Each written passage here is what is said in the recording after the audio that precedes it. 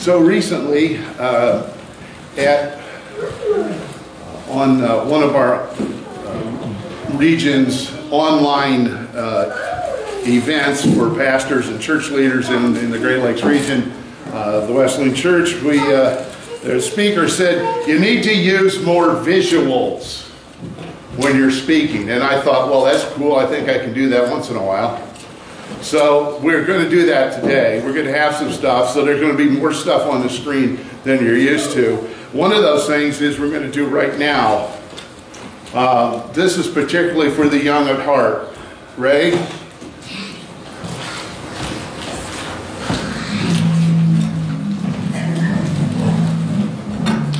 Crank it. Hey man, what's that in your eye, man? Looks like you got a little piece of sawdust or something in your eye right there. Or maybe it's one of those little sleepy things in your eye. You know, when you sleep too long or you have a cold, you gotta get that out of your eye, buddy. Let me go get you a tissue. Hold on. I had something in my eye too. I can see clearly now. I can see all but how's that song go again?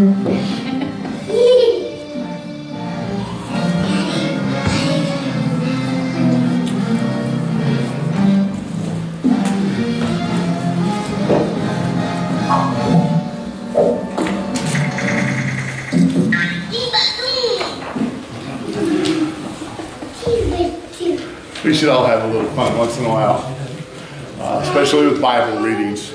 Hey, what do you want out of life? What do you want out of life? Specifically, what do you want out of your life?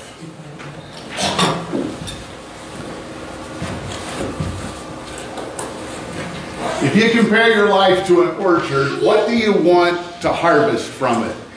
Now, in Michigan, we have apple orchards and cherry orchards and other kinds of orchards, right? We have Christmas tree farms. We have, but if your life is an orchard, think about this for a moment. When you reach the end of your time here, what do you intend to have? What kind of fruit do you want for your life?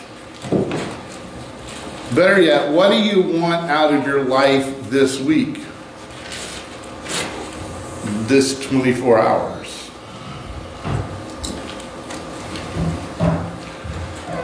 Let me point something out that I know is pretty obvious, but sometimes we don't think about it.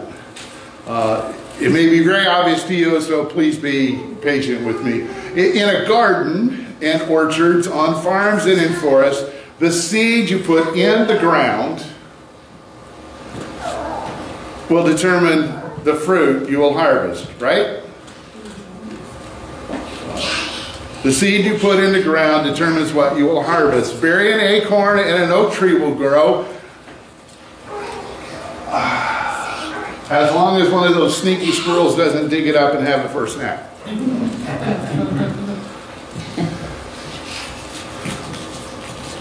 We have plenty of these to share. If you want one of these to remind you of today's message, there are several in the parking lot. You plant those whirligig things, whirlers, helicopters, I don't know what you call them, but you plant those and eventually you're going to get a maple tree. By the way, what's the best time to plant a tree? 20 years ago. That is correct. The best time to plant a tree is 20 years ago. When is the second best time to plant a tree? Today. Yeah. Gardeners plant corn seeds in their plots to harvest corn, not tomatoes or beans. If you want to harvest beans, you plant beans. If you want to harvest tomatoes, you plant tomatoes. If you want zucchini, you plant one zucchini seed. Because ain't nobody wants enough for the entire county. Right? Nobody wants that much zucchini. The seed you plant determines what you will harvest. This concept can be called the law of planting and harvesting. This is the way the world works. What you plant, you harvest. And almost every time, when all goes well, because that's the way when we're planting, we want it to go well. almost always you harvest much more of it.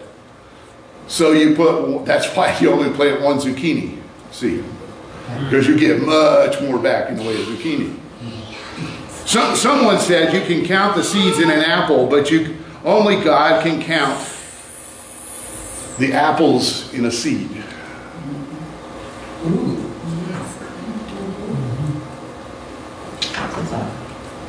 Jesus applied this law of planting and harvesting to our lives. He said, you will harvest from your life whatever you plant in it, and you'll get more of it as well. That's good news and bad news. What you plant is what you harvest, and you'll harvest more of it than what you planted. Check this out with me. We're going to be in Luke chapter 6, verses 37 to 45. You can follow along on the screen. You can read in your own Bibles, or you can follow along in the YouVersion event as well. Jesus said, do not judge, and you will not be judged. Do not condemn, and you will not be condemned. Forgive, and you will be forgiven. Give, and it will be given to you. A good measure, pressed down, shaken together, running over, will be poured into your lap. Now, by the way, I'm just going to pause right here because this is one of those Bible promises that gets stuck in those little Bible promise card boxes. Or they share these things online because this is really a positive message. Give, be generous, and it will be given to you. Good measure, pressed down, shaken together, running over, and will be poured into your lap. Yes, give. This is true for all of these things, not just giving.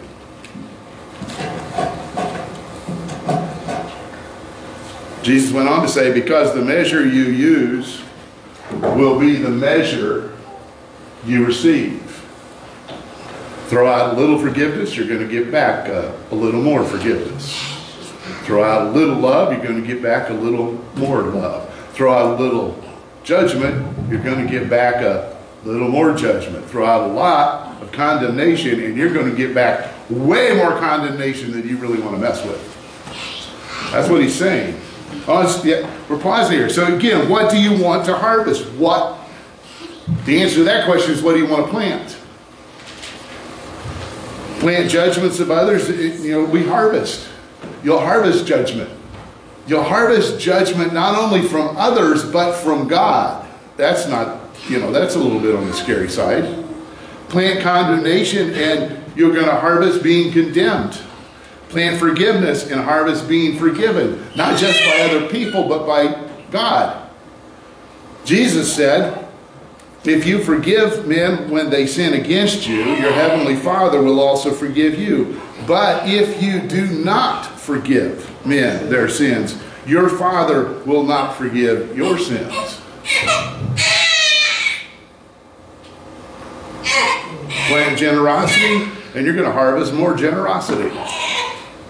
That's good news and bad news. Whatever you plant, you will receive an abundant harvest of it. Go back to Jesus' sermon. He also told them a parable. Someone who is blind cannot lead another who is blind, can he? Won't they both fall into a pit? Okay, so plant blindness and harvest a disastrous fall. That's what he's saying. He says then also, a disciple is not greater than his teacher, but everyone who, when fully trained, will be like his teacher.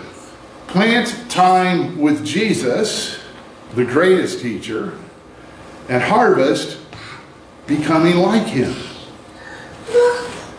I want to point out something to you about what it means to be a disciple of Jesus, because sometimes I think we kind of lean too far to one side. You notice what he said? Or what he didn't say? Let's see what he didn't say. He did not say, a disciple is not greater than his teacher, but everyone, when fully trained, will know everything the teacher knows. That's not what he said.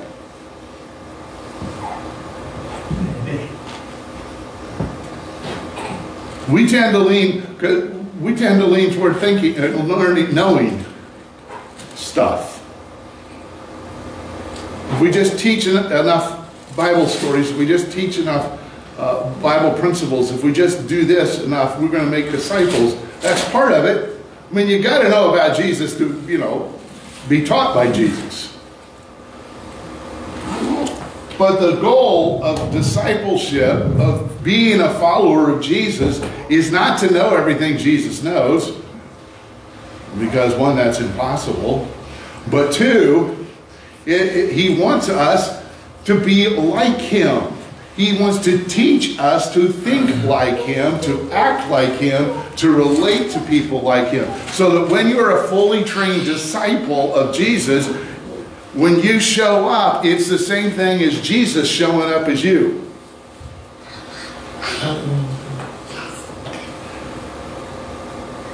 Jesus goes on to say, why do you see the speck in your brother's eye but fail to see the beam of wood in your own? I dare you not to think about the cartoon I showed you just a few minutes ago. How can you say to your brother, brother, let me remove the speck from your eye while you yourself don't see the beam in your own? You hypocrite. First remove the beam from your own eye, and then you can see clearly to remove the speck from your brother's eye. So, pointing out someone else's faults in harvest, no one's faults being fixed. Pointing out someone else's faults to them or to anyone else, and not only will their fault not be changed or corrected, your faults aren't going to be corrected. Jesus says bluntly, you're a hypocrite. Unless you take the beam out of your own eye, take care of your own issues first. This all falls under that idea of blind people leading blind people. Because, as a guy who has suffered from the joys of seasonal allergies, seasonal meaning anything outside of January, February, that's about it. The rest of the months, my eyes water, itch, burn, always irritated. You know what? It's really hard to read. It's really hard sometimes to drive. So stay off the road during those months. Why? If you're, because there's stuff in my eyes. It's little. It's pollen. It's dust. It's whatever. I knew yesterday, I'd had a couple of pretty good days, and I knew yesterday the wind must have shifted. Because all of a sudden my eyes were watering, my nose was all stopped up, and I was miserable. And sure enough, I went outside, and the wind, for some reason, when the wind comes from the south, the southwest, living here, whatever's down there doesn't like me. It's hard to see. It's hard to do stuff. Well, don't try to figure out what's down there. Okay, just forget that. So Jesus goes on to say, no good tree bears bad fruit or diseased fruit, nor again does a bad tree or diseased tree bear good fruit, for each tree is known by its fruit. Figs are not gathered from thorns. Figs come off of a fig tree. Grapes are not picked from brambles. They come off of a grapevine, right? So this, again, is that law of planting and harvesting. Whatever you plant, you will harvest much more of it. So whatever you plant, you're going to get. Then he says, the good person out of the good treasury of his heart produces good. The evil person out of his evil treasury produces evil. And now the punchline. If you want to call it this, I would call it Jesus' sermon in a sentence. His mouth speaks from what fills his heart.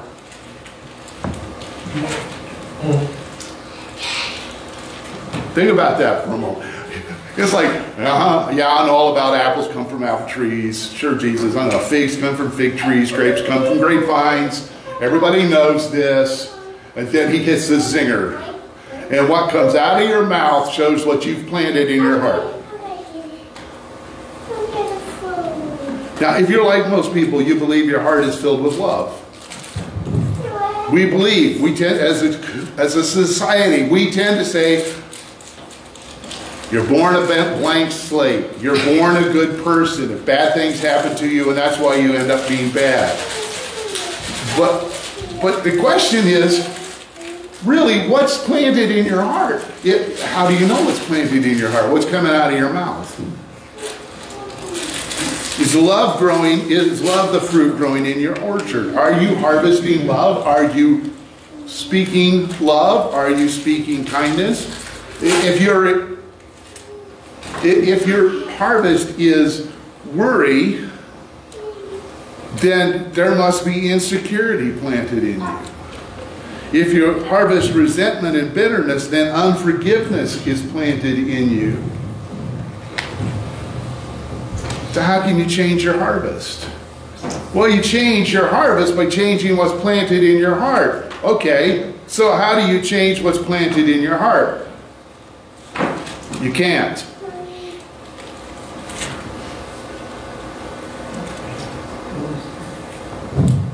Somebody's a half step ahead of me. I heard him. Only Jesus can plant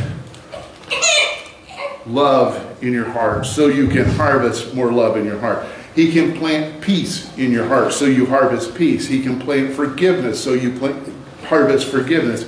He can plant generosity so that you harvest generosity. Jesus plants the Holy Spirit in your heart so you harvest love, joy, peace, patience, kindness, goodness, faithfulness, gentleness, and self-control. So let's go back to my opening question. What do you want to harvest out of your life? What do you want from your life? Is there anything on this list? Love, joy, peace, patience, kindness, goodness, faithfulness, gentleness, and self-control. Is there anything on that list that you're going, nah, I can live without that?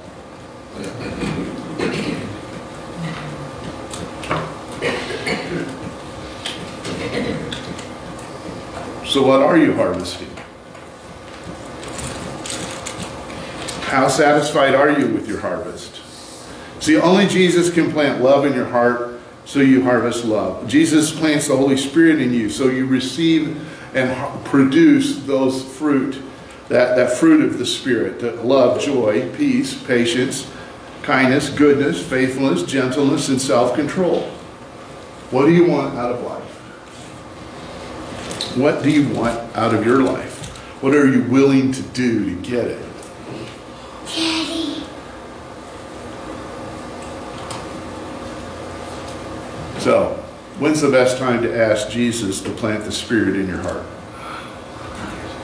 Now. 20 years ago was, probably too early for several of you.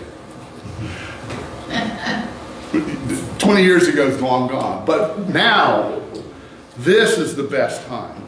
Now, just like planting an apple tree involves burying a tree. So you gotta buy the tree. You gotta pick a spot that you want to plant the tree. You gotta dig a hole.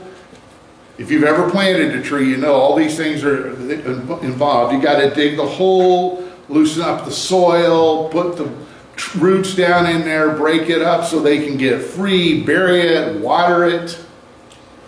There are all kinds of steps that you need to do before you'll ever have the opportunity to harvest your very first apple off of that apple tree. Just like that, there are some steps involved in asking Jesus to plant the Holy Spirit in your heart. So I want to share those with you. Don't want it to be just general. There's some specific things that you can do. First of all, you need to ask Jesus to increase your desire for more of the Holy Spirit. How strong is your desire for the Holy Spirit to be firmly, deeply planted in your life? Are you curious? Or consumed by the idea? Or are you somewhere in between?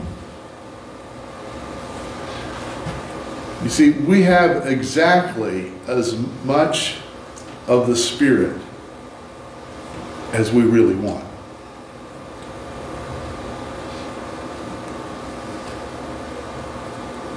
So ask Jesus to increase your desire for more of the Holy Spirit.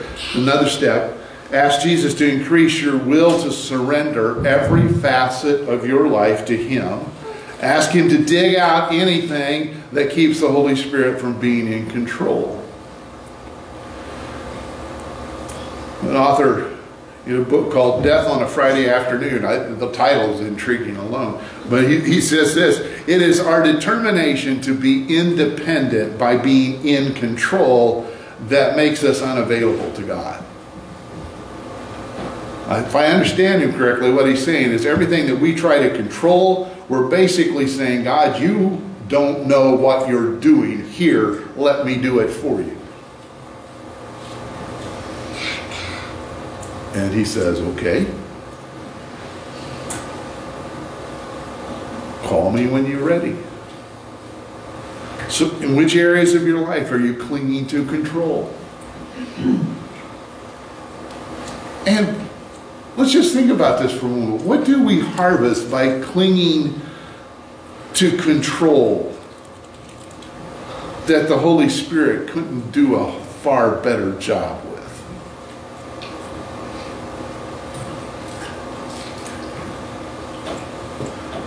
We need to ask for more desire. We need to ask for more will to surrender and to release control. And we need to ask Jesus to increase our confidence in His promise that He will plant the Holy Spirit in you.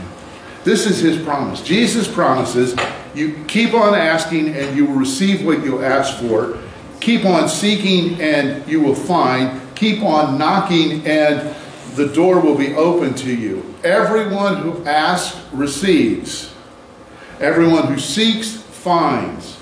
And everyone who knocks, to everyone who knocks, the door will be opened.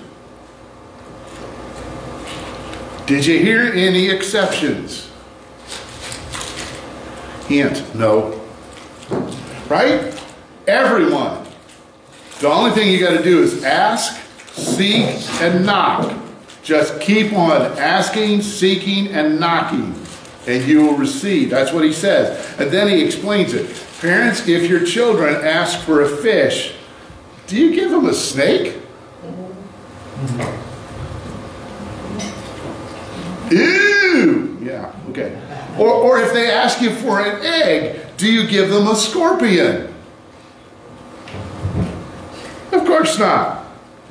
Then Jesus says, so if you parents, with all of your shortcomings and failures, know how to give good gifts to your children, how much more will your Heavenly Father give the Holy Spirit to you who ask? Ask Jesus to plant the Holy Spirit in your heart. If not now, when? Ask Jesus to plant the Spirit in your heart and keep on asking. He will do it. Let's pray. King Jesus, whether we followed you for a long time or a short time, whether we've prayed prayers like this before or have never prayed this kind of prayer, we need you to expand the Holy Spirit's orchard in our lives. We need you to plant him. We believe you want to plant the Holy Spirit in us far more than we want to receive him, even far more than we think we want to receive him. We don't have to overcome reluctance on your part. We need to overcome our lack of interest and sense of need, and we need to take hold of your willingness and not let go. Increase the intensity of our desire for the Holy Spirit and the harvest that only he can bring. We know you will say yes to our request, but honestly, we keep meddling. We hang on to injuries, habits, and anxieties. And so we ask you to help us loosen our grip on the illusion that somehow we can control things. Take away every hindrance. Help us to surrender to your wise, loving power. We want you to do in us and through us what only you can do. King Jesus, plant the Holy Spirit in our hearts.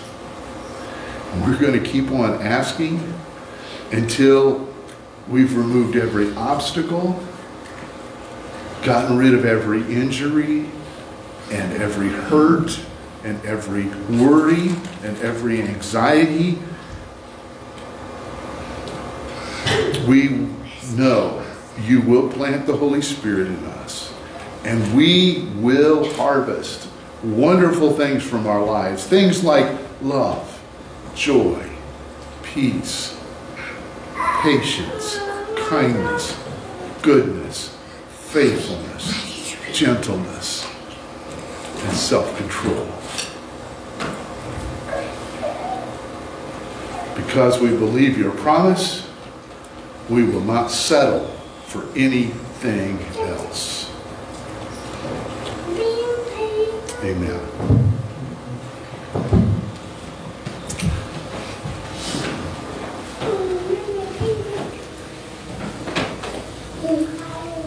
Well, thank you for connecting with us, and remind you, Jesus sends us out with confidence in his promises.